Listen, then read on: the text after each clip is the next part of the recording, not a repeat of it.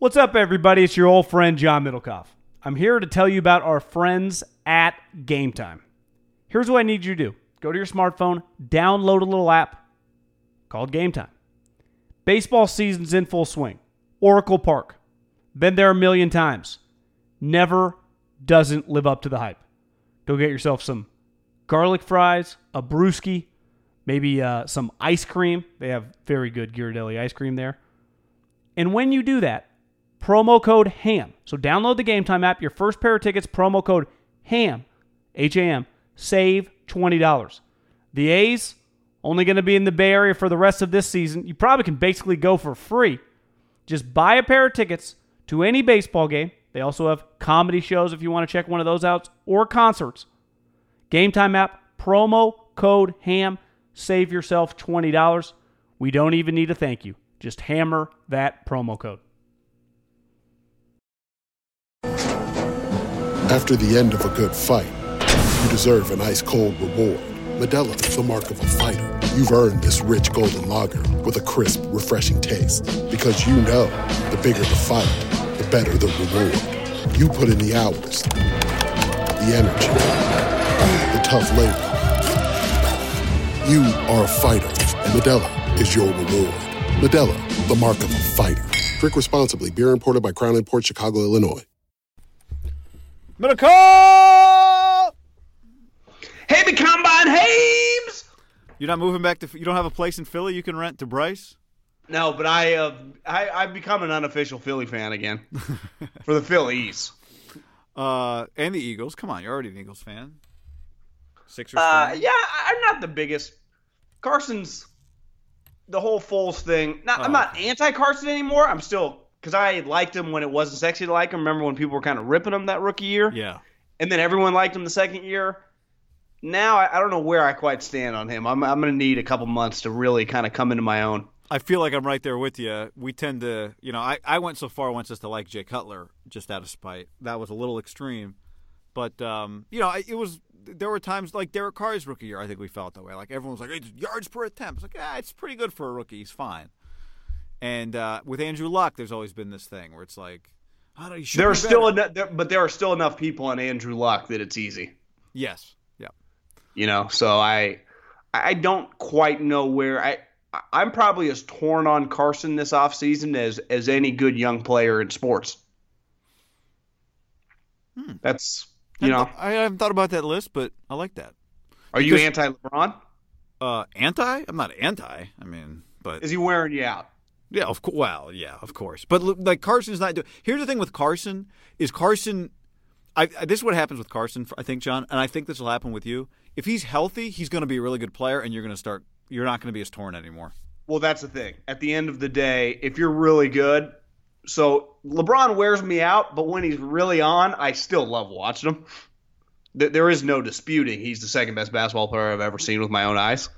And when he's kicking ass, there's still nothing quite like it. So it just I come around when you kick ass and take names, Yeah, like Ease, John, like Ease. Ease, the best delivery platform to get the best legal, licensed, fully tested marijuana products delivered to you in the state of California. You just got to be 21 or over. You get verified online in minutes, and off you go. Then it's a matter of seconds before you're taking a photo of your Ease order and DMing it to us on Instagram or Twitter or wherever. We love it. We really want you to tell all your friends and continue to use it. Ease.com, promo code HAM. Best deals. We got pre-rolls. We got vapes. We got edibles. We got topicals. For those people who get a little arthritis, makes you feel better. Oh, the arthritis. But here's the key, guy.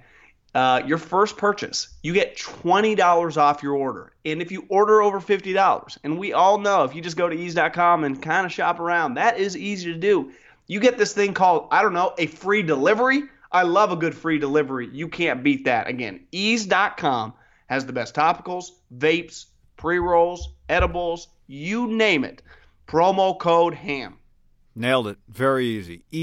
EAZE.com. Promo code HAM. Promo code HAM. Promo code HAM. If you've already had your first delivery, we appreciate it.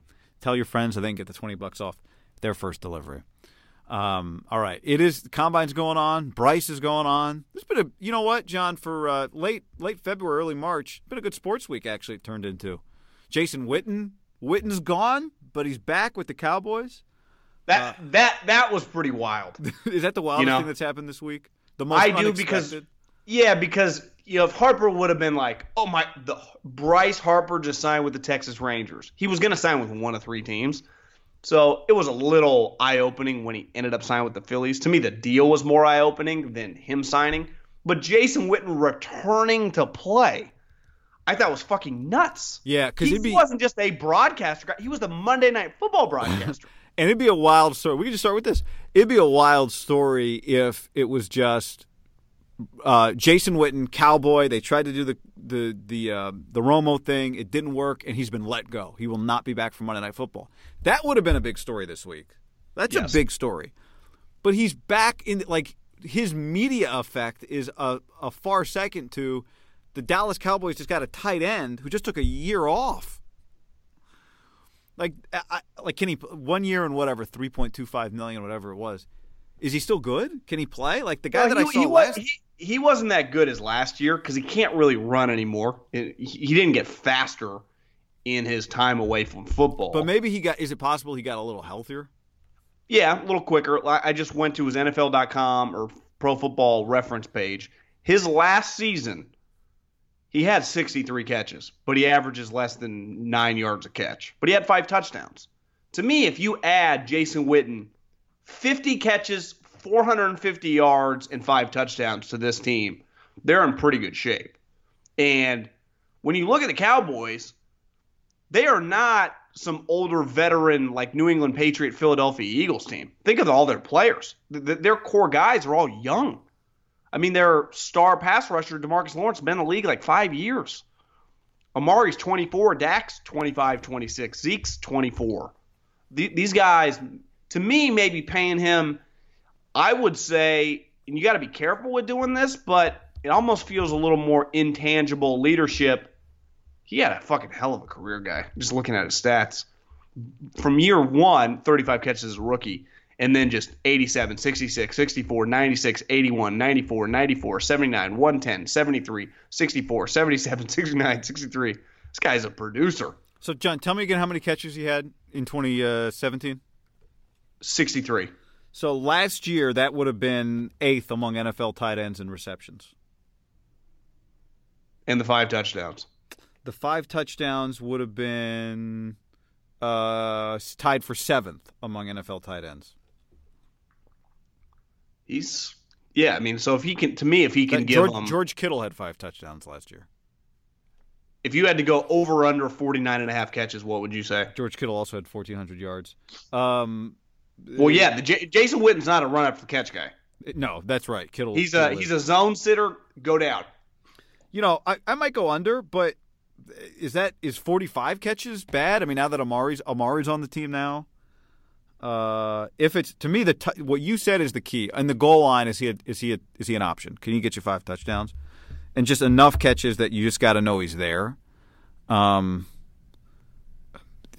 don't. Here's a question: If Jason Witten said, "I'm leaving the booth," like the news this week was Jason saying, "I'm leaving the booth," and we could be like, "Well, did ESPN tell him to, or whatever?" But let's just say he said, "I'm leaving the booth. I'm coming back."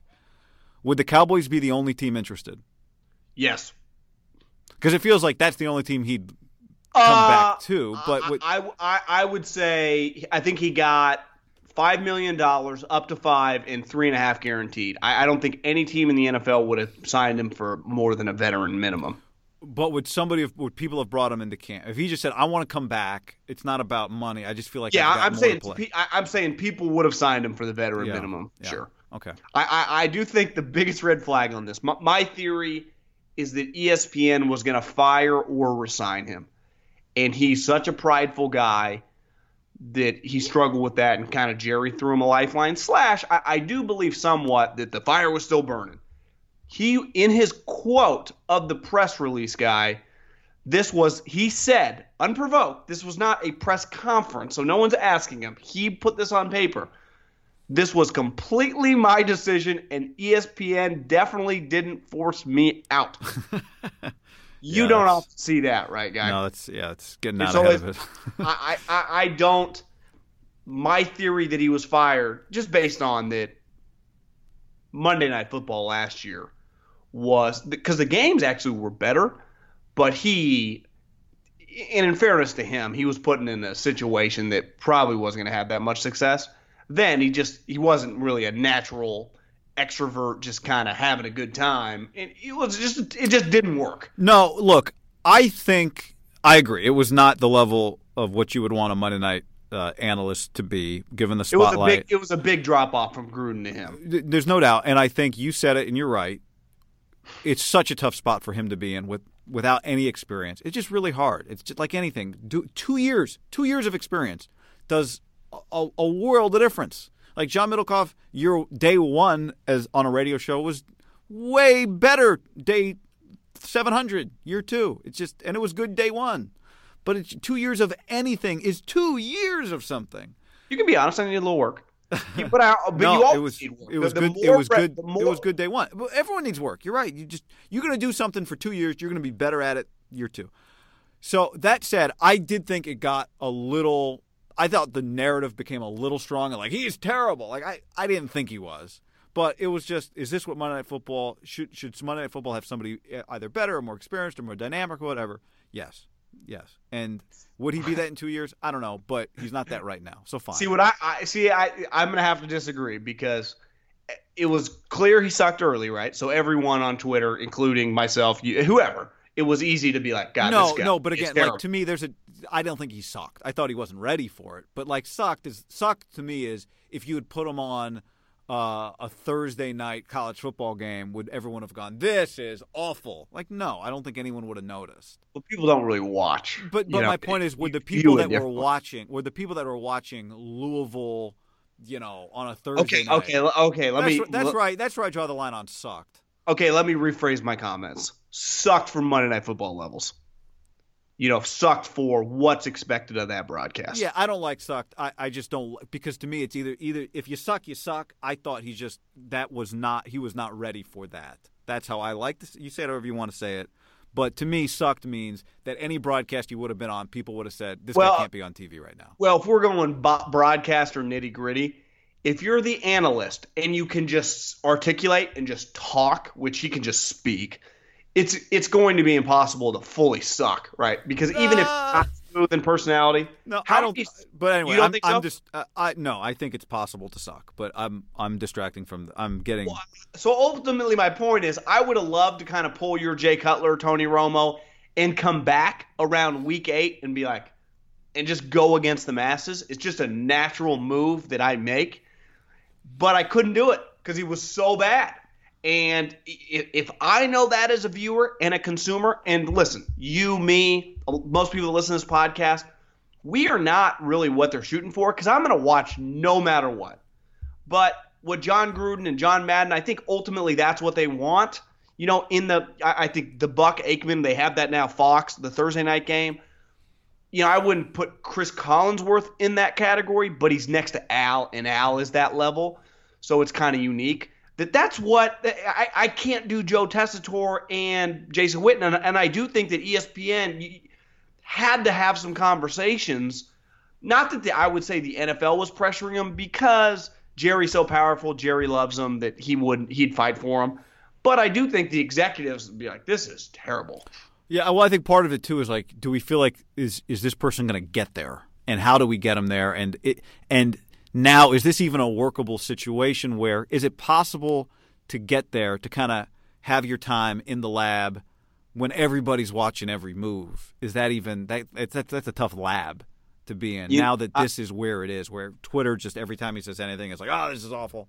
That's a tough position, even for a guy who's dealt with the spotlight. That's just a tough spot to be in. So that would have been part of that evaluation, right? Is like, if he's going to get there, is he going to get there doing Monday Night Football all the time? Yeah, I mean, can you imagine if the first big game you had ever called, instead of it being, like a College World Series softball game or something, had been an NFL game? Right. Right. Yeah. You would have been so nervous. It would have been hard to be good. I believe you need a space to make mistakes. Like if And, I told he you, didn't if I have that. told you, 33-year-old Guy Haberman gets week 1 of the NFL, you're going to call a game next year. But let's just say it's a game on Fox. Minnesota, I don't know, Washington Redskins or whatever. How nervous would you be for that game at this point in time in your career, having called hundreds of games? I'd be nervous for it, but I do feel like I'd be ready for it. 7 years ago, I would have thought I was ready for it too, and I wouldn't have been. Would you? But like your nervous level, do you think once the light went on, you would just be like you were calling any game? I think once I got through the Open, I'd feel like that. Yeah. So Maybe not to any. me- Well, not any game. Like I think I'd still look down. But Yeah, I mean, do, it's an NFL game, I'm but you know what I'm confident- saying. I'm confident that I would be ready for that today. But yeah, I mean, it's because I've watched a bunch of games and be like, God, I'm glad no one saw that. But and you talk about this shit for a living, so just the way your mind works, let's just use the Minnesota thing. Your just natural ability to talk about Kirk Cousins or Well, that's true. I don't know, whoever's on the Redskins, Josh Norman or whoever, it's just a little easier than it would have been 6 or 7 years ago. Yeah. On top of just your perfection at the craft. Yeah. Because, I mean, a good example of if the first fucking real basketball game you had ever called would have been the chance when you did the Warriors games, it would have been really hard. And it wouldn't have mattered if you had been a Syracuse grad or a Fresno State grad or whatever. Like, just because Jason Witten played in the game, and I think we see this all the time with just athletes and executives. I mean, I don't think in our lifetime they're never going to stop going down this well. But the majority of former players are terrible that do television. In at least to me, basketball and football. Like the NFL Network, for the most part, is unwatchable. If you think about it, who have been the best analysts on NFL Network? Like Mayock and DJ. I mean, people that one fucking played quarterback at App State and the other guy hadn't played in football since like the early 80s. And I think when you see it at ESPN, look how fast Lewis wrote. Just because if you know your shit, I think people go, God, this guy's sharp. Now, if you're a player, and Jason Witten's kind of unique, I guess, but you can just throw up, there's Dwight Freeney, Dwight actually is not terrible, but Reggie Wayne or Ike Taylor. You just put these famous players, and most of them are bad. You see it in the NBA all the time. Like the players only, it's like, Jesus. You know one guy I'm pretty impressed with when I hear him talk, and he's pretty sharp, and I think Anthony. Well, he's always been, and that's why I got his back when he got nailed with the tranny. But it's Jim Jackson. And the one thing Jim Jackson's got the last 3 or 4 years is Fox has him do a lot of college games. He does NBA games. You can just tell he gets a little better. He's smart. He just likes basketball. I think who I think would be great on Monday Night Football. Do you have an opinion on Jim Jackson? Yeah, I think he does good. You see I it was at all? watching him in the studio last night. But you know who I think would be great on Monday Night Football? I'm not in the habit of throwing out names. It's Haberman? Brady Quinn. I think Brady Quinn would be great. And I think initially people would say Brady Quinn, he's really a college guy. He's not an NFL guy in terms of like what he's known for. But I think that's what I'm talking about, Guy, is that guy never gets the shot. And one guy I'll go to the mat for, and I'm always impressed with this guy. Now he's cheesy and he follows, fucking on Instagram. You're like, but whenever he talks, you're like, this guy tries and he knows his shit, is Jesse Palmer. And I think Brady's a lot like that too. You're like, oh, this guy's so good looking and a failure. But you flip on the radio and you hear Brady, you're like, God, he can really speak. He clearly follows it along. He likes football. He's actually more relatable, I think, to the common guy. And I think Jesse is kind of like that too. Jesse's probably on a different level. Jesse does a good job. And to your example, who's Fox's number one college football guy? Joel Klatt. Right? That's what I'm saying. Like Herb Street. No, I always believe like the cream will rise, but it has to be given the chance. And but it's harder now to me in the pro sports for the cream to rise, probably more than ever. Yeah. Just because there's so many famous names that. And I was texting this to you the other day about NBA players. These NBA players the last 20 years have made more goddamn money than you can even imagine. I think you'd be shocked how many guys, if you looked up their contract status for their career, that made like $150 to $200 million, that are more broke than you think. Now, maybe not quote unquote broke, but their lifestyles are really high and they don't have as much money saved up as you're like, oh, he's made $200 million. I bet he's got $50 million in the bank. I wouldn't be shocked if some of these guys have like 7. and they realize, God, it's only going down. And that's why they work in the media. Yeah. I also think you're 36. You're like, well, what am I going to do now? Well, the guys on TNT look like they have fun. Yeah, but those guys each make $10 million. So right. Well, that's the goal. A job for $10 million. That's the goal. Even if I've got money in the bank, I'm like, well, if I could get a job that's $10 million, let me do that, because then I keep making $10 million. Yeah, who turns that down? Then my savings goes up. Right. Not Bryce Harper. 330. Which, there was a time where it looked like he might get 280, and then once Machado got 300, it was ball game over. He was going to get paid. You know what's interesting about the Bryce thing, John, is that I think they 12 years, 330, 12 years, 13 years, 12 years on the length of the contract, right? Or was it 13? For who? Bryce. The Giants? No, Bryce Harper, the Phillies. The 13 years, 330 million. I said 12 initially, but I knew it was 13. The Giants offered 12, 310. So the thing is, I think it's an overpay, but I think that's the best possible place for him to put together a Hall of Fame career just based on the stadium. But man, I think you were right. It just, in the end, did he really want to go there? Now you signed a deal with no opt-outs. You are kind of saying, I want to be here. But I was reading this article in the Washington Post yesterday of all the transcribing all the Philadelphia radio shows and the calls when they thought they weren't getting him, and they were just crushing him. It's just a wild environment.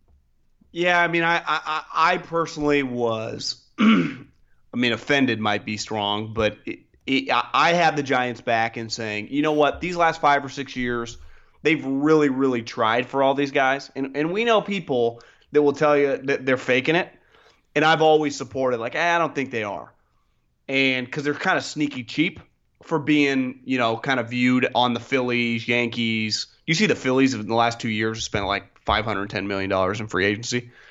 The Red Sox, even the Dodgers, who will have no problem paying a guy to go away. The Giants, they won't do that. They will ride out Hunter Pence to the end, Jeff Samardzija, unless they could trade him. But if they're paying you, you're going to play.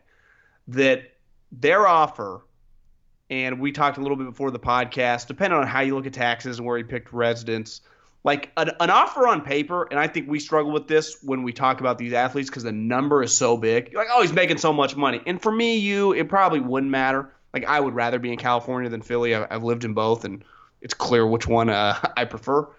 But I when you're talking that much money and the taxes here are so extreme, it's about net money. We deal with advertisers, and there's a big deal between a deal that's gross and net. So I can sign a $310 million deal, but when I factor in what I get of DeBoris, how much it costs to live, your dollar in the Bay Area, and the Giants, they've been here since 1958. They have to understand that their number for a free agent, it's one thing if the guy's here. I've lived in California. I'm used to it. People that come here are flabbergasted. What? Fuck, when you moved here to Fresno, you're like, geez, this is insane. It's fucking 2.5 hours away. I live in Davis in downtown. I remember when I moved in with Bobby to Pack Heights, and my dad showed up, and he had just bought this place. His jaw hit the fucking floor. And that was 6 years ago, and he's made I think he sold it, but it was an incredible deal looking back. Now I think he ended up remodeling. I don't know if he made that much money, but I saw him the other day. He made some money on it. But if you walked in there, anyone in 2012, and I told you how much he paid, it was an eye-opening experience. And if you remember Jeff Samardzija when he got traded to the A's. He was he went to rent a place in downtown San Francisco, and he's like, you want what, bro? I think we've become accustomed, and I will beat this fucking drum till I'm put in the ground. It's not fair. It's borderline criminal. But Larry has to understand that. So when they leak out that they didn't get him, they're like, well, when we would have had to offer more taxes. Yeah, that's on you, buddy. There's a reason Google, when they play, again, it's all relative. You can make $150,000 at Google in San Francisco or Silicon Valley, but that same job in Texas or Philly pays you $90,000. It's the same amount of money. Yeah, and I but don't look, think we ever talk about that guy. no, we and talk about it all the time. And to me, it's always a conversation, especially around them. It is. I mean, but if they put 310 down and they didn't want to go to 350 because that's what it was going to take to top 330, then I'm also okay with that. Like 310 was an offer on paper. Now, if that means that, there's a $12 million difference after taxes, but that doesn't factor in cost of living and all that, okay, then fine. And now I'm with you in this sense. Like, I don't think you can say, hey, that's just, shame on this situation sucks because no one takes our money. But people do because they were second in payroll last year and they're going to be top 10 this year. So someone is taking their money and you do have to overpay. But, you're not going to overpay because to overpay on Philly, you were going to have to overpay your own number by $40 million. And I don't hold that against you if you're not willing to do that. Let me use this analogy because I think when we talk this much money, it's really hard for anyone, and it's fair because you can easily justify like what is taxes, whatever. I know you say 12. To me, when I've done the math and just kind of played around, now I get like you get taxed on where you play. Yeah, there was a couple of the McCann, I think is his name, the SI writer, the legal guy. He did a breakdown of like. Now, it was based on a $350 million, not a $330 million offer. But the point was, overall, the difference, if everyone offered the same, would be $12 million in after taxes net, state and local. I guess the way I'd put it. I didn't realize this, by the way. In Washington, D.C., you don't pay – if you're not a resident, like he would have made a lot of money, a lot more in D.C. Than he would in Philly? If all the money was the same, not taking less money from DC, but after taxes, like you have to be a permanent resident to pay the tax or something. Well, just looking around at the top income tax, the Philly's pretty low. It's like 3%. Now they have some other costs, but so do we. You live in San Francisco. Walk out and go get a chicken salad. How much does that bad boy cost? $16. So every one of your dollars, net dollars, goes so much farther in these other cities. Also, and let's just use this, and this is a lot of money analogy. So the common guy isn't related to this. Guy Haberman, up and coming broadcaster, lives in Minnesota, and you are about to go fucking big time. And two markets offer you a deal. One's in Philly, and the other's in San Francisco. And you're not a West Coast, East Coast. You don't care. You're just going to go where the best market / the best money. And in Philadelphia.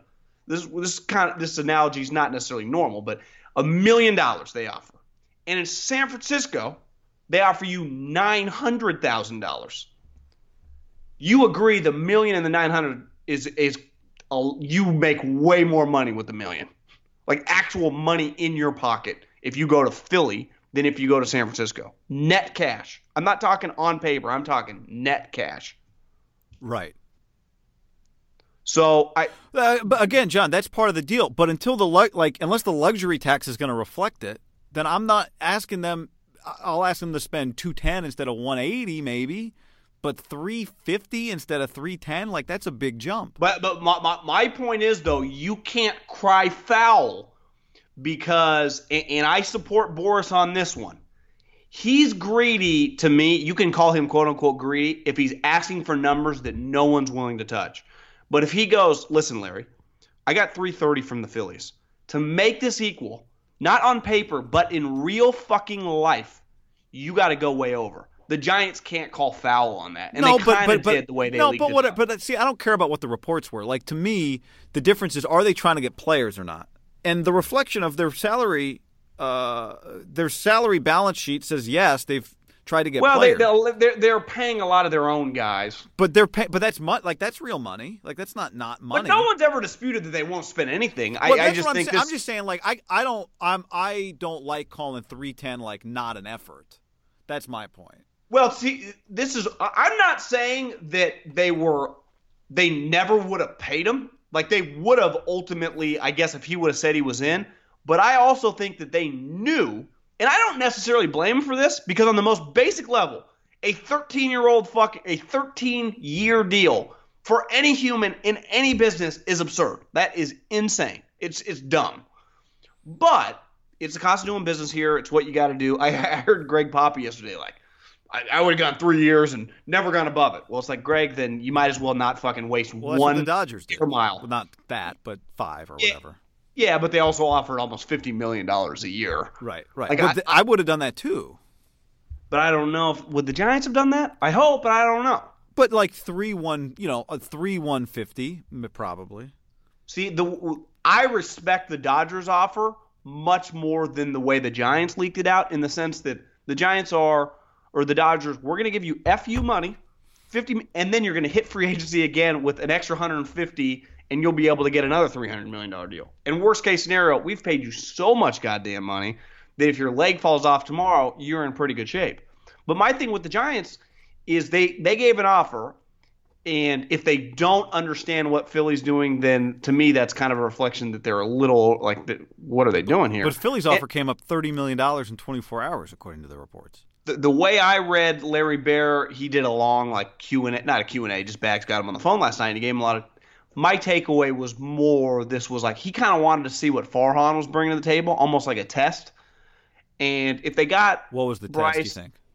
Just to see the way he operates, the way he handles the room, the way he breaks it down. I mean, just the first big moment for his new GM. He's like, he said in there, we'd been doing it forever with Brian and Bobby. Like, he just knew, he didn't have to think about that. Yeah. If you think about it, like, if you have a new business partner, your first big business meeting with them is kind of a feeling out process, not just with the new business, but with you and him. So I don't know. I struggle with the whole thing because I feel I was a little duped, and the Giants didn't truly want him. And I don't think any GM truly wants him. I don't think any, not at these numbers. And that's why Scott does his deals with owners, because owners are the guys with the money. And it turned out the guy that said they'd spend stupid money spent stupid money. But I don't their GM, like anything. I think you're saying, well, as long as I don't get held accountable for this contract, yeah, it's your money. You do whatever you want. And that's what they got. They got 330. But I guess my point ultimately, John, is if they put 310 on paper, they did put 310 on paper for 12 years. Somebody says yes to that. That still might not be a good deal. But I also think, Guy, you can make an offer to any human. Again, it's all relative, whatever the number is, knowing that you won't get a yes. Yeah, I understand. But if you think Philly's offers 300 and you come in for 13 and you come in at 12 for 310, do you know you're not getting is that just like an automatic, like this is a fake offer?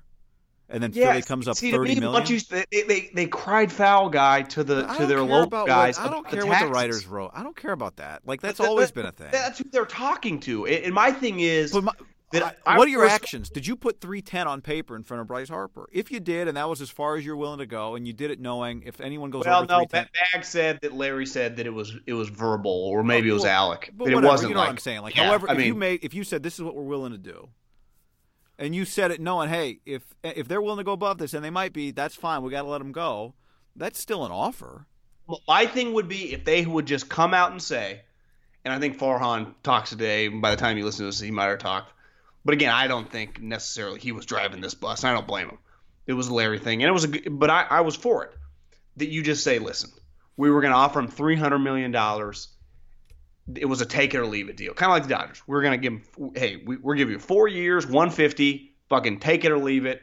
No, don't like, hey, if he doesn't turn, the taxes weren't equal. This is our offer. And it's just like, that's the way business works. I get it. We'll walk away. But then to come out and kind of say the taxes, the taxes thing drives me fucking up a wall. They've been here since 1958. No shit, be competitive. All the other companies in this fucking area. Because they are, John. They were second in payroll last year, so it's not like they're not paying anybody.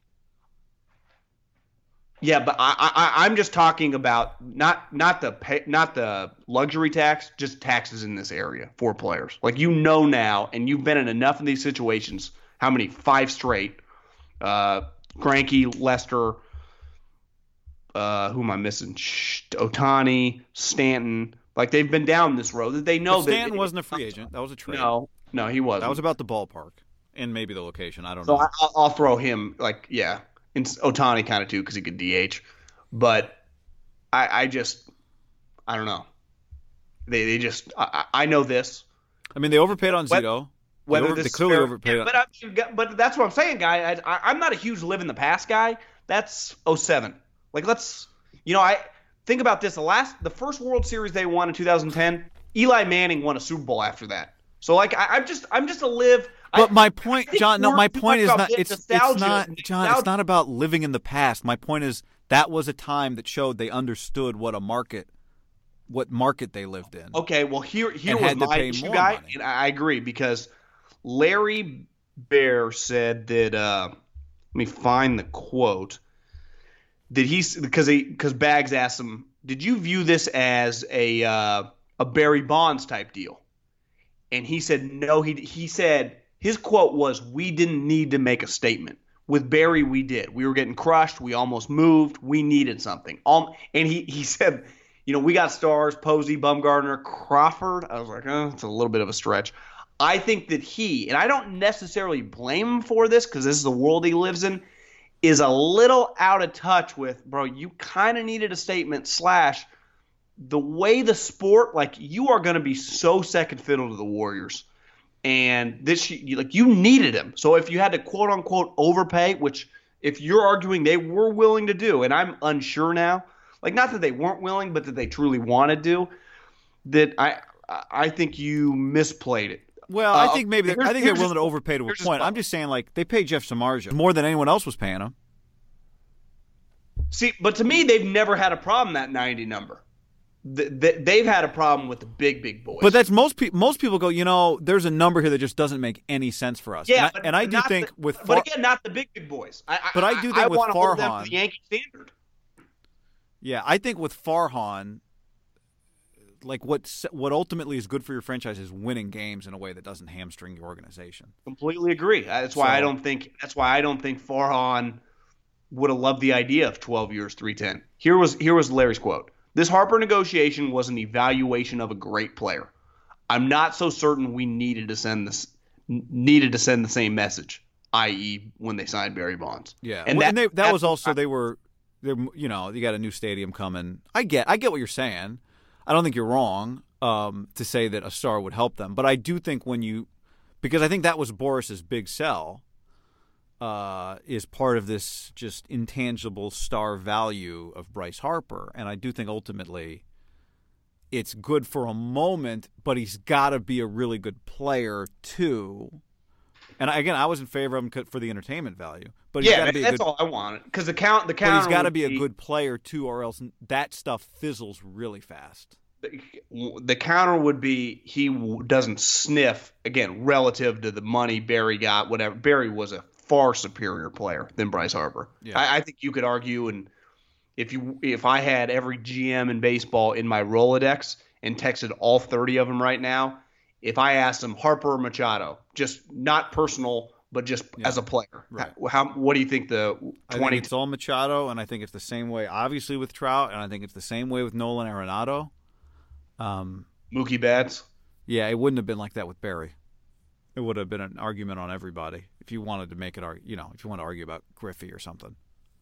But Yeah, but okay, even if you're arguing Griffey, like Griffey and Barry are in a different world. yeah. No, right. I agree with you. Even Alex, when he got the 250, if you Google his baseball reference, now, again, it might have been juiced, but he was 50, 120, 315 every year. Yeah, like I think the star aspect helps you if you can use it as a bridge. Like, all right, Which let's just get him the Giants are good at. Let's get him for 3 years, 150, and hopefully by then we're good enough that whether we have him again or not doesn't matter. But he wasn't willing to do that, which I don't blame him for.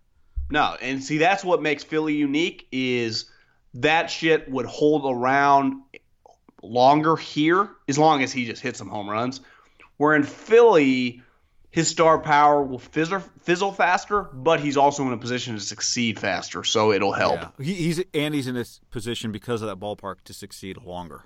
Doesn't it help, too, that unlike the Giants, now I don't know how much this truly matters, but he's in a new division if he comes out west, so you got to kind of learn the pitchers. Like in Philly, he's going to know everyone he's playing right away. And I also think the taxes and the ballpark, when it comes to hitters, work together.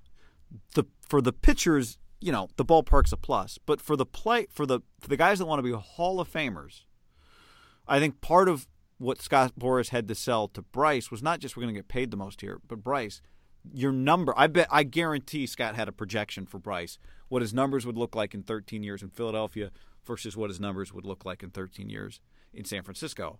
And that's also something that you can't quantify it, but works against you.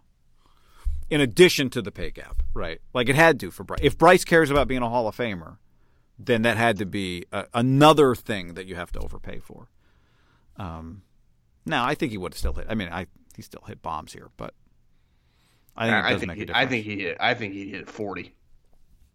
You would think, but it's not really lately. It's not really what he's doing. Well, and that's the argument is Bryce the most overrated player we've seen in recent memory in free agency in any sport? Well, it's tough, right? Because the high ranking was real. Like the season he had, I guess 3 years ago, was just an incredible. Like that was what the all-time greats do. So it's based on that year. It's just, is he that guy anymore? Will he ever be that guy again? And I think there's a better chance that he can be that guy in Philly. But man. Crazy. More pressure. Bryce in Philly or Jason Witten if he had come back for year 2 of Monday Night Football? I'll go Bryce in Philly. We've been saying for a while that a big winner, at least in the short term, is Carson. Yeah, that was your idea, and it was a great idea.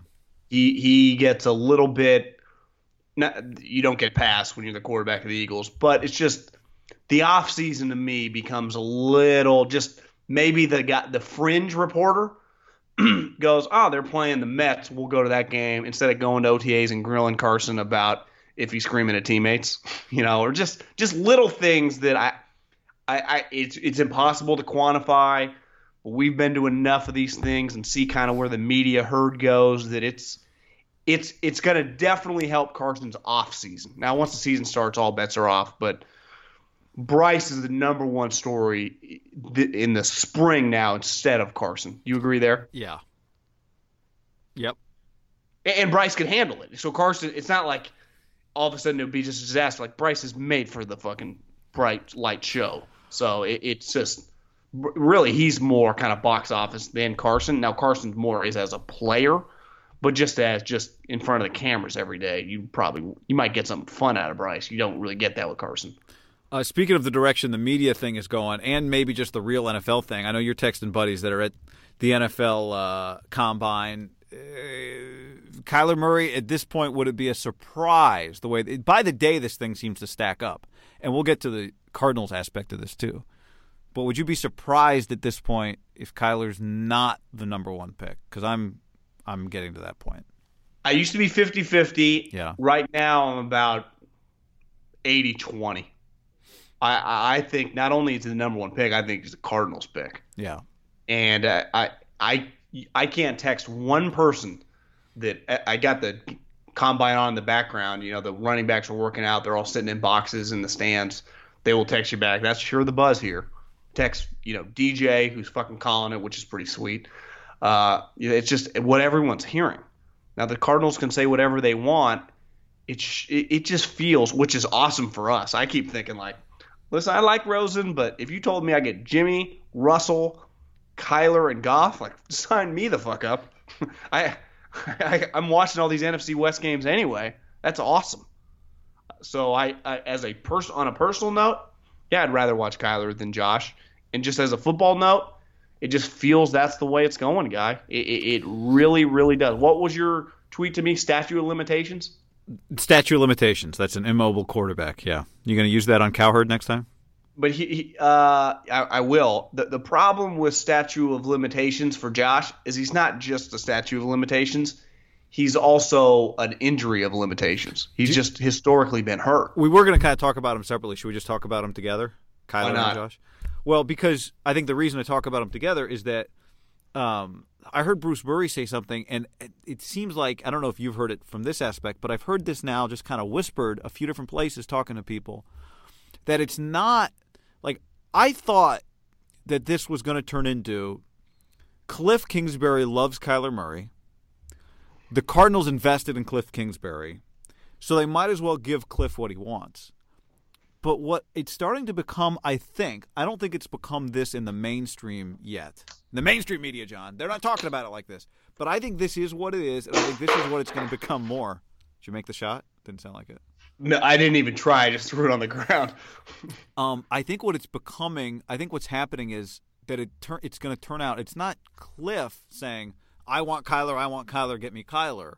I think it's the Cardinals as a group saying, we did the test drive of Josh Rosen, and we'd prefer that was a leased vehicle, and we'll happily get something else. We're just not as enamored with him as we were hoping we would be. And frankly, we kind of drafted him because we were in a position we needed a quarterback, and it seemed like, that was the value. We had to go get it. But after having him around for a year, since we're in this position to take Kyler, we should do that. And it's not just about Cliff, but it's about that whole building's evaluation after a year of Josh on the field, maybe even a little bit off the field too. You know what? We're okay moving on because, hey, we've got this perfect situation. This is, I think, going to turn out to be a little bit about Josh Rosen and not 100% Cliff likes Kyler Murray and we got to get Cliff what he wants. And the thing I heard Bruce Murray say on NFL radio was, don't be surprised if they don't even get a second-round pick for Josh Rosen. And that kind of shocked me. As we've talked about this, I'd heard that for the first time, and I was like, that's if you end up with a third-round pick, then whatever it is that you think of him and how it's changed since the draft, then that's the rest of the league is in agreement with you. And that'd be – I don't think that's an L. I think you still do it, but I have not seen that coming. And if that's what it turns out to be, wow, that'd be an incredible twist. Well, you know what you got me thinking when you said that Bruce and the NFL radio guys are fucking locked in. The coaches love them. The Murrays, the not Kirchin, Pat Kerwin. They just they're like insiders that just don't tweet it. They talk about it, and we forget because of the culture we live in. What happened a year ago. But at this time last year, the league kind of red flagged Rosen. Now a couple teams liked him. But he was not some unanimously viewed as not just a player, but the person. So think how many teams last year were like, not really us. Yeah. And then we talked about the other day, he didn't like the world. He didn't win Rookie of the Year or anything. So his play is just meh. Now it's hard to judge. Team sucked. But a lot of people were unsure about the human. Not a bad guy. But it's like, he's kind of a pain in the ass. He's fucking opinionated. And he's hurt, and he's statute of limitations. And he might be good, but we don't think he's great. Yeah, I think we forget what the league thought of him last year. They viewed him as the fourth of the group. / a lot of people off the field were like, I don't really want to deal with this guy. And so now, if you think about it, if that was the case, and then he wasn't that good as a rookie, I'm going to give up a second-round pick for a guy that I already, thought I would have drafted in the second round last year when I got him from day one. Right. Now so he's got a little wear and tear on him. If it was 32 teams, if 10 of them were open to it, now it's 5. Well, think about it. If let's say I'm the Patriots, and I was like, I would have, if somehow he would have free-falled, traded up and taken him, I would have moved back and taken him in the first pick of the second round. Well, a year later, you just view it as a car. The moment, just because you buy a Mercedes, the moment you drive it off the lot, it loses some value. Once you play in the league and it doesn't go up, it doesn't necessarily go down, but if your tape is just average to maybe even say below, how does your value then go up or even maintain? So I think our first reaction, damn, they get a third round pick for him. Do you think if we really take a step back as we're talking it out, it is that crazy? Maybe it's kind of normal. Well, let's say... Like right now, let's go through all three guys. If the Browns traded Baker, how fast would they get a first-round pick? Pretty quick, right? Immediately, yep. The people would bid. Sam Darnold, heartbeat? Heartbeat, would they get like the second overall pick? I don't know, but yeah, heartbeat. They would easily get Miami or Washington or whatever's first-round pick. Right. Josh Allen, I still think they'd get a first-round pick. I do too. Lamar Jackson.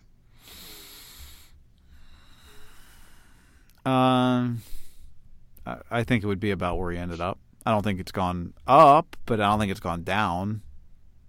I think the teams that liked him, them would have taken him. That's what I'm saying. I think whatever the group of teams that liked him was, they probably feel the same way. But he definitely would go higher than Rosen. You'd think, right? Because at least he proved like he could function. Yeah, I don't know. Okay, yeah. My first reaction is they would not get a first-round pick for Lamar Jackson.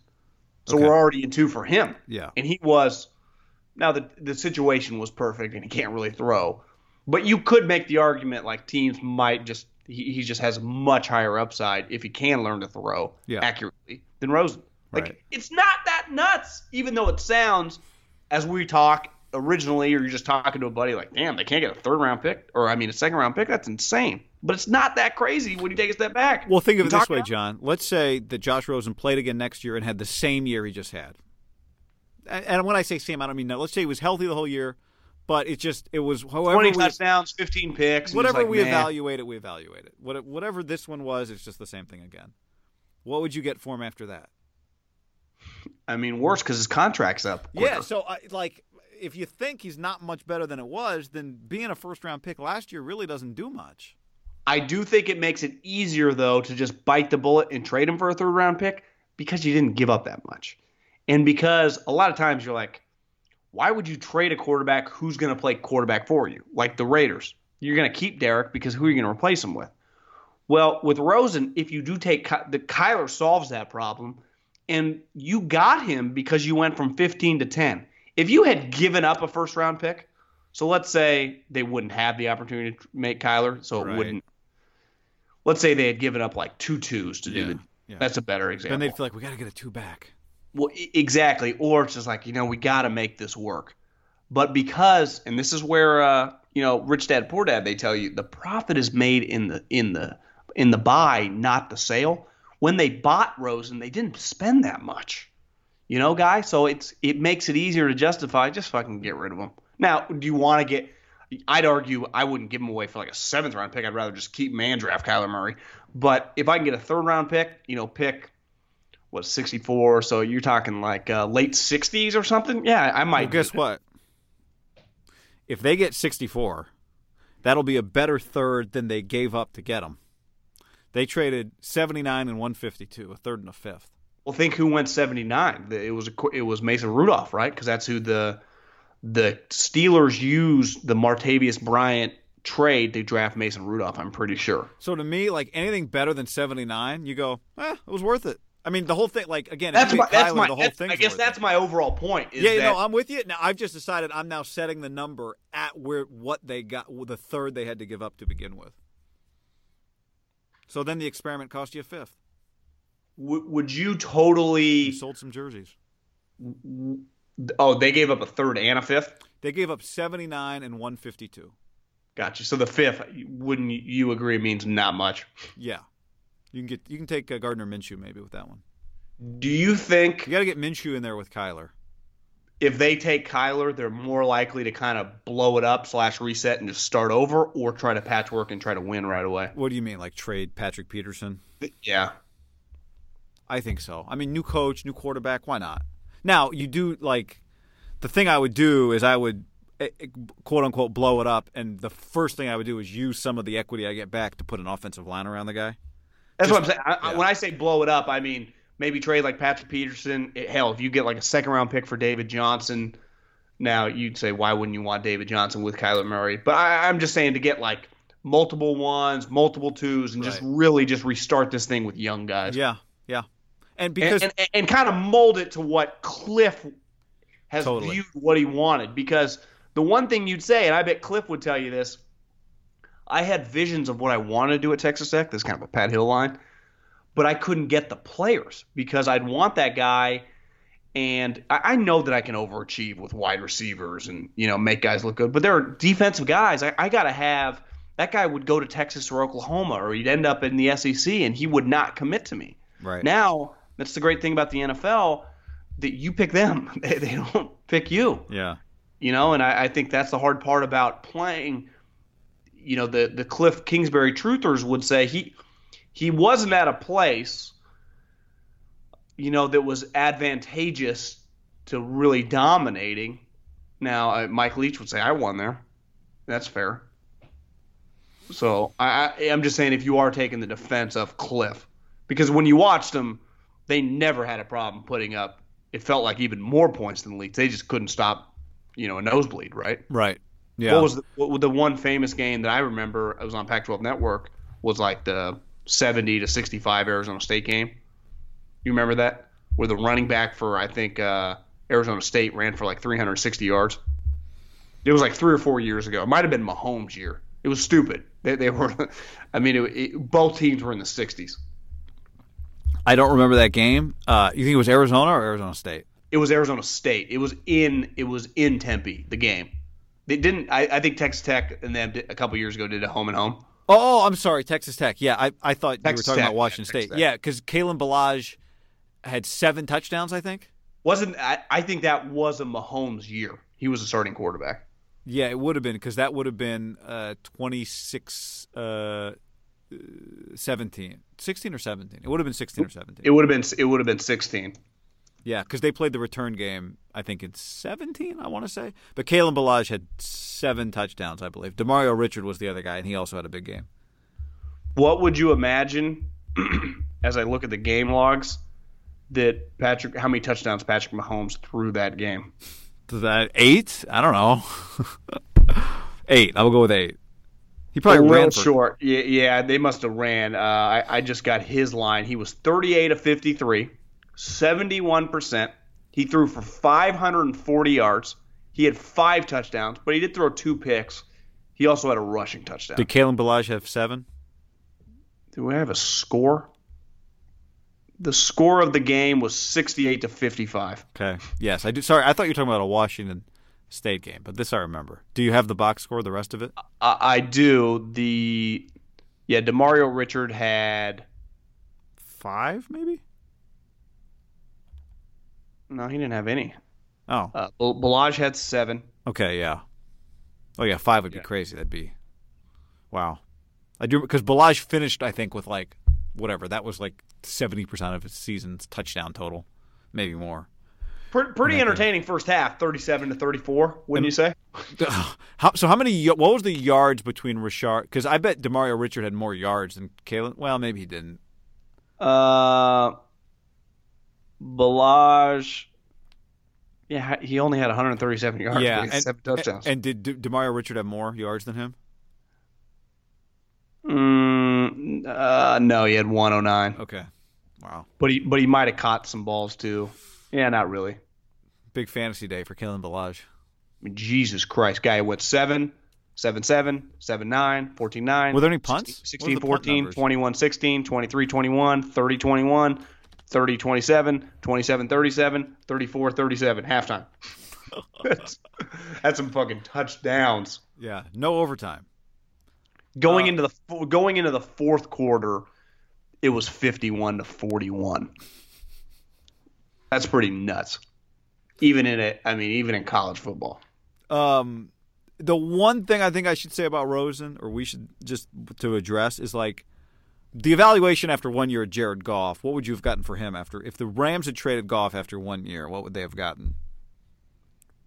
That's a good question. Yeah, that's a fair comp.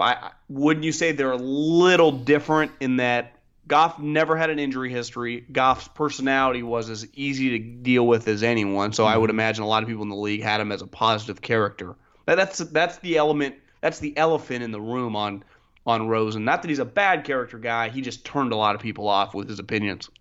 Yeah. And again, if you're doing a podcast, opinions are great. But do you think they'd get a first-round pick for Goff? After the Jeff Fisher season? Yeah. I think it's fair to say that might have been a challenge. But it's hard to say. I do think a lot of people liked him. Yeah. So if you were a team, would you have given like a mid-20 pick for him? It wouldn't have been that crazy. Right. So now, like, many people thought it was the worst rookie year ever. But the people that liked him going in there were more people that liked him more than the number of people that liked Rosen and by how much they liked Rosen. Yes. The love was stronger. 100%. Because at the end of the day, one guy was the number 1 pick. The other guy was the 4th quarterback off the board. Right. Now, do Goff, Wentz, you throw them in that next year, it feels like Dorsey might have gone Wentz, don't you think? If those 2 guys were also in the next quarterback year. You're saying Dorsey. I guess it was 2 years removed because Right. then there was Trubisky. But you're whatever. just saying Wentz would have been the guy. Yeah, over Baker. let's say those two guys are in the quarterback class that Dorsey's running the draft. Does he take Baker or does he take Wentz? I think he takes Wentz. So the question is, does Goff go ahead of Darnold? I would not have, but I wonder if there are people. Darnold is one that I think people might have been turned off by the football. Yeah. They just think he's maybe a little overhyped. But Goff I'm not- might have gone fourth in that. In this combo draft, Goff might have been fourth. Baker ahead of him? Do you think the Bills would have taken Jared Goff or Josh Allen? Might have been fifth. Do you think the Bills still take Josh Allen? I mean, it's pretty hard. Like Goff's numbers. People would have been like, what? Yeah. It does feel, though, that the Josh Allen buzz was strong, right? A lot. I remember I went to the Combine last year, and, I mean, I'd put the one guy that told me this, I mean, he's going to be a GM one day for sure. And he was like, bro, because he just watches my shit on the internet. He's like, you're fucking way too hard on this guy. You need to watch him. I'm like, I did. I watched against Oregon. It was terrible. He's like, fucking dude, watch some cut-ups or something because he's awesome. And then I remember you saying, God, you got to watch his E60 or whatever. He's sweet. A lot of people in the NFL liked him. It was Twitter hated him. I'll raise my hand. I did not like him. People didn't just like, they kind of loved. Yeah. Just because of they viewed him like an NBA prospect, like, God, the fucking upside. Well, you know what's Now, go ahead. You know, sometimes upside doesn't hit, but it is indisputable when you're that big. Do you follow Jordan Palmer on Instagram? On Carson's Instagram, brother? no. Well, you know, he Run P. trains these guys every year. Yeah. Well, he trained last year Josh and Sam. Well, they've become really tight, and Josh must spend now his summers out in L.A. That those guys, like Josh and Sam, helped out whoever his crew of guys is, like Tyson Jackson, True Lock, and, you know, Daniel Jones or whatever the crew of guys he's training this year. Well, those guys are with him every day because they're just training, you know, just probably staying sharp. And there was a clip probably a couple weeks ago where they must go on the field and they go to like Jordan's house and do some film study. And he has Josh and Sam lead him. It's kind of smart. And if you're those guys, and Josh was leading like what he was looking for, and I was like, God, I like this guy. I'm a Josh Allen fan now. I'm rooting for him. All right. Another guy that seemed like he was the consensus number one guy. A lot's happened. Joey Bosa. Will he even be the number two guy, Middlecoff? That's where the Niners are drafting. And the good news with Kyler Murray, and we saw Gruden the other day on, I guess that would have been NFL radio, but we saw the clip on Twitter. You sent it to me, him saying that Kyler Murray's not going to be there at 4 when the Raiders draft. But if Kyler's going number one, great for the Niners. They're going to have the pick of the litter. And is it going to be Joey Bosa is probably then the next big question after Kyler Murray. Bosa measured in this morning. Okay. And let me just see what his numbers were. He was 6'0", 266 pounds, and 33-inch arms. Josh Allen was 6'0", so almost 6'5", 262, so basically the same weight and a little bit longer arms. So one guy's just longer than the other. I think Nick Bosa's – I saw Grant Cohn, who's actually doing a pretty good job of every time one of these young Have I been defensive saying Joey linemen – Bosa? Maybe. We know Sorry, what you're Nick. talking about. Okay.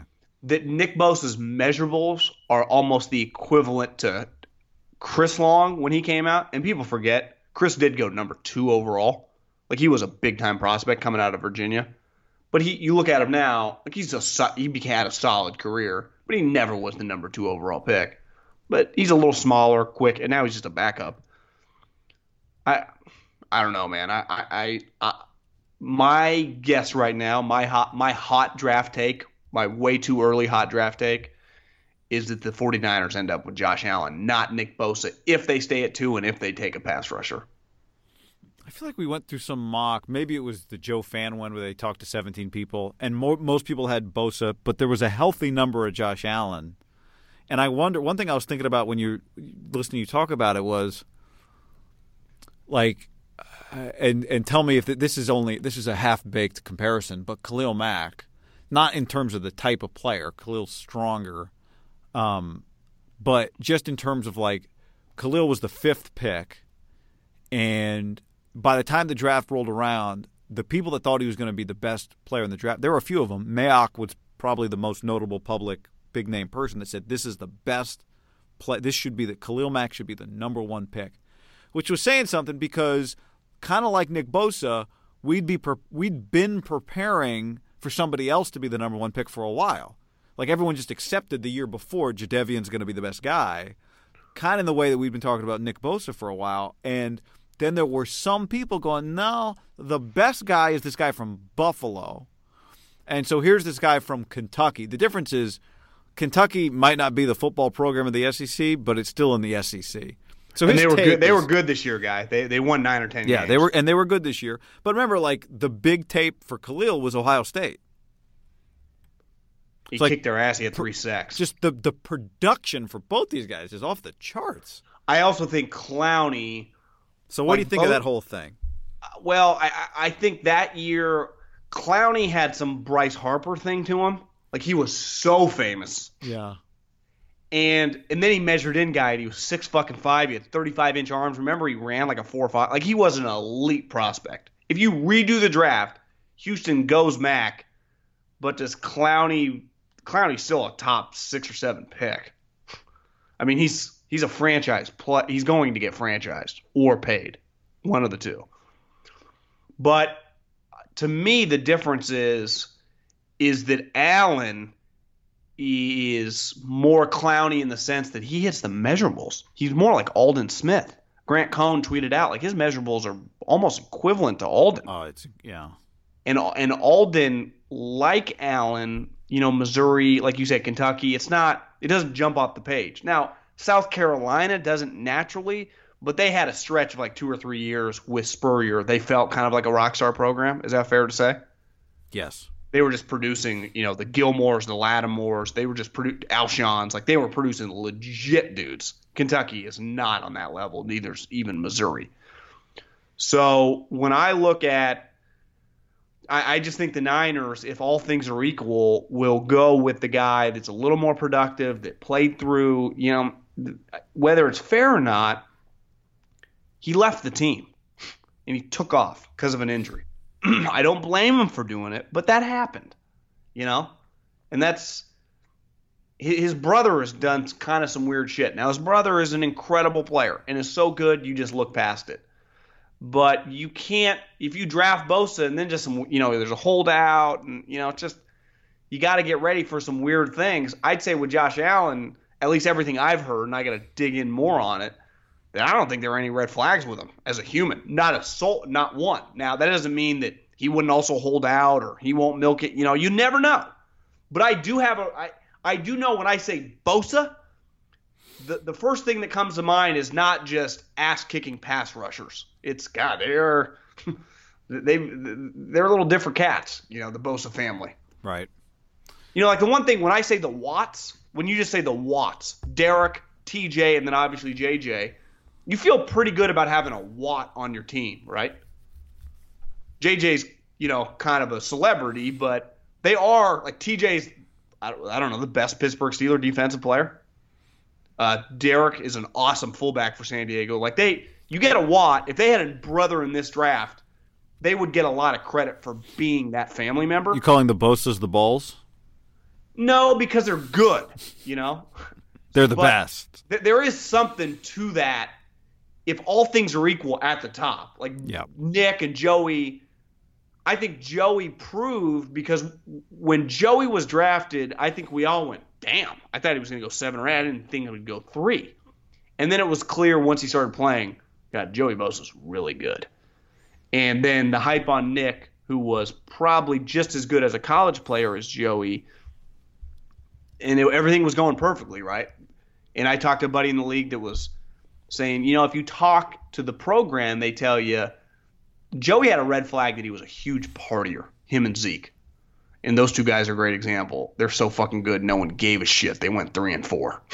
I mean, Zeke got suspended for no one cares. They're so good. Nick, actually, I've heard, is much more low-key. And just, you don't have to worry about that stuff. So I'm not saying it's a negative. I just think if all things are equal, it feels like Josh Allen, and people will look back and go, remember the hype train on Clowney and it should have been Mac? That this guy was a little more under the radar, that we feel more comfortable taking him. And I don't think you would get necessarily criticized. I'm not saying that that John Lynch would care about that. But if the Texans would have taken Mac over Clowney, it would have been pretty nuts, right? Yeah, it would have. Yeah, it would have been a lot of pressure on them. Yeah, it would have been ballsy.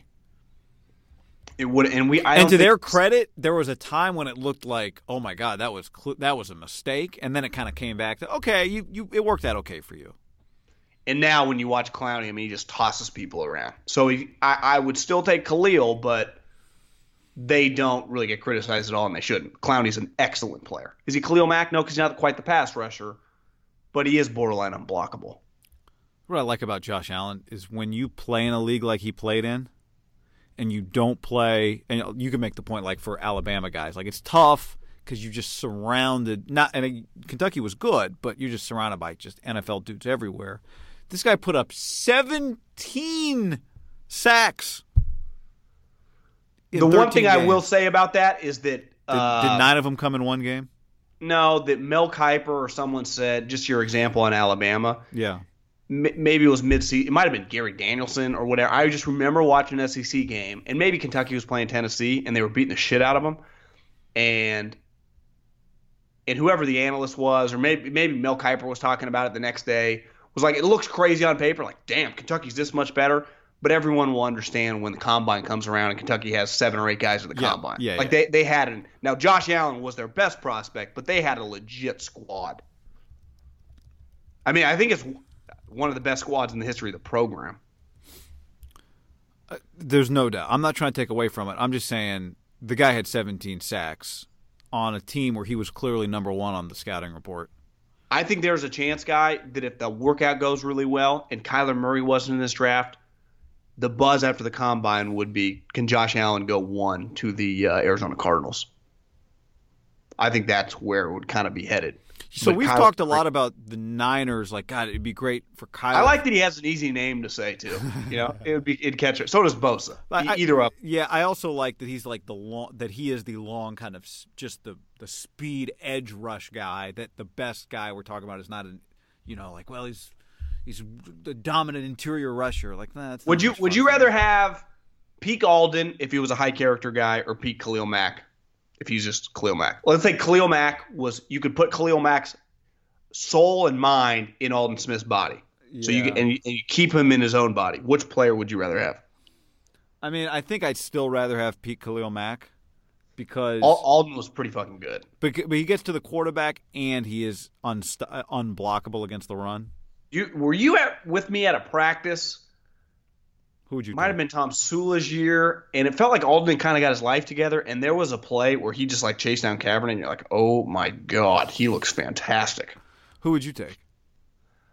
I mean, I think it's closer than most people would just think.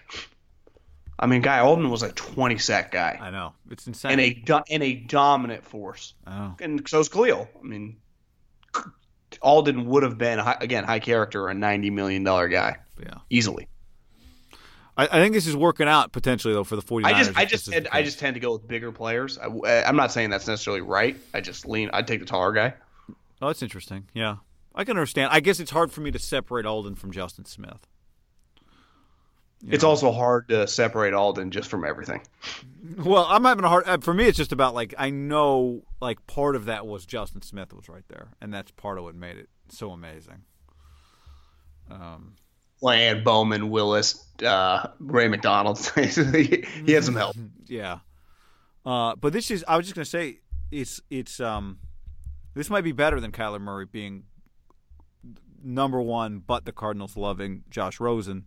Because if Kyler Murray's great and someone wants him at 2, you trade back, it's fine. But then you don't end up with the best potentially pass rusher in the draft because you're not getting Bosa. You're not trading back to 4 and getting Bosa in all likelihood. Would Guy Haberman rather have Josh Allen, N'Keal Harry, or something? You know, let's just use N'Keal Harry because we can visualize it at 36, or Rashawn Gary and Odell Beckham? Oh. Well, I like Rashawn Gary least of all those. Well, I like him more than N'Keal, but let's just say it turns out Rashawn's going to be a good player too. Oh, okay. If he's going to be a good player, let's say all four of them. Odell's going to be Odell. Allen's a stud. Gary's a stud. N'Keal Harry's a good player. You probably big picture just always go the younger guys, right? But that's the easiest way to. But is Gary almost as good as? Yeah, I mean, here's the problem. So my first reaction is Gary and Odell. But if you're telling me I end up drafting a pretty good receiver, like a Pro Bowl level receiver, yeah, that's hard. Like does N'Keal Harry become? But Josh Allen's like still better than Rashawn Gary. But Rashawn Gary's also good. Does N'Keal Harry become Devontae Adams? Because if he does, then you just rather have Devontae Adams. I think you could argue is Devontae Adams better than Odell? If he becomes Juju Smith, yeah, give me Juju. You think N'Keal Harry's going to be a good pro? I think so, but Devontae is the guy that I always compare him to just because of the size, and he's not like a burner. But he's got really good hands. Devontae's feet, guy, are just stupid. Like they're so fast. He can't run, but he has become.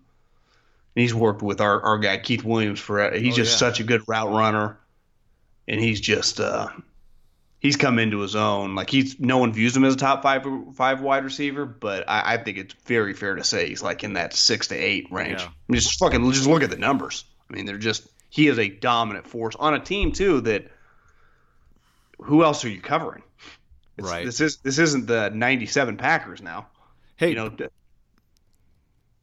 So, yeah, if he became Devontae Adams, I mean, Devontae Adams has his last 3 years, 12, 10, and 13 touchdowns. Last year, he had 111 catches and 13 touchdowns. By the way, I don't know. John, N'Keal Harry ever be that? Well, you'd bet against it. But is he going to be a second rounder? I mean, that's what Devontae was. Well, I mean, it's just. At the time, I said, and I haven't repeated this in many years, that I would take Devontae over Derek. But that I have stopped saying that because it turned out to be like, oh, you should probably just shut up with that take. But right now, Devontae Adams has maintained a level of football that Derek has not. We should thank the guys, the people, the folks, I don't know them, at 49ers Web Zone who retweeted some of our stuff the other day or put out our conversation about Odell Beckham. Got a lot of people replying, so we appreciate everybody's replies to that. Appreciate it. We like share our content. You are any bloggers, whoever's out there, you are welcome to take our segment links or the podcast and embed it. Go for it. Send it to your friends along with the promo code HAM. Hashtag steal away, guy. Also, Middlecoff, can we promote your YouTube channel now? Oh, I've had it for a while. I've just set it up but now so I can. You're starting to promote it again.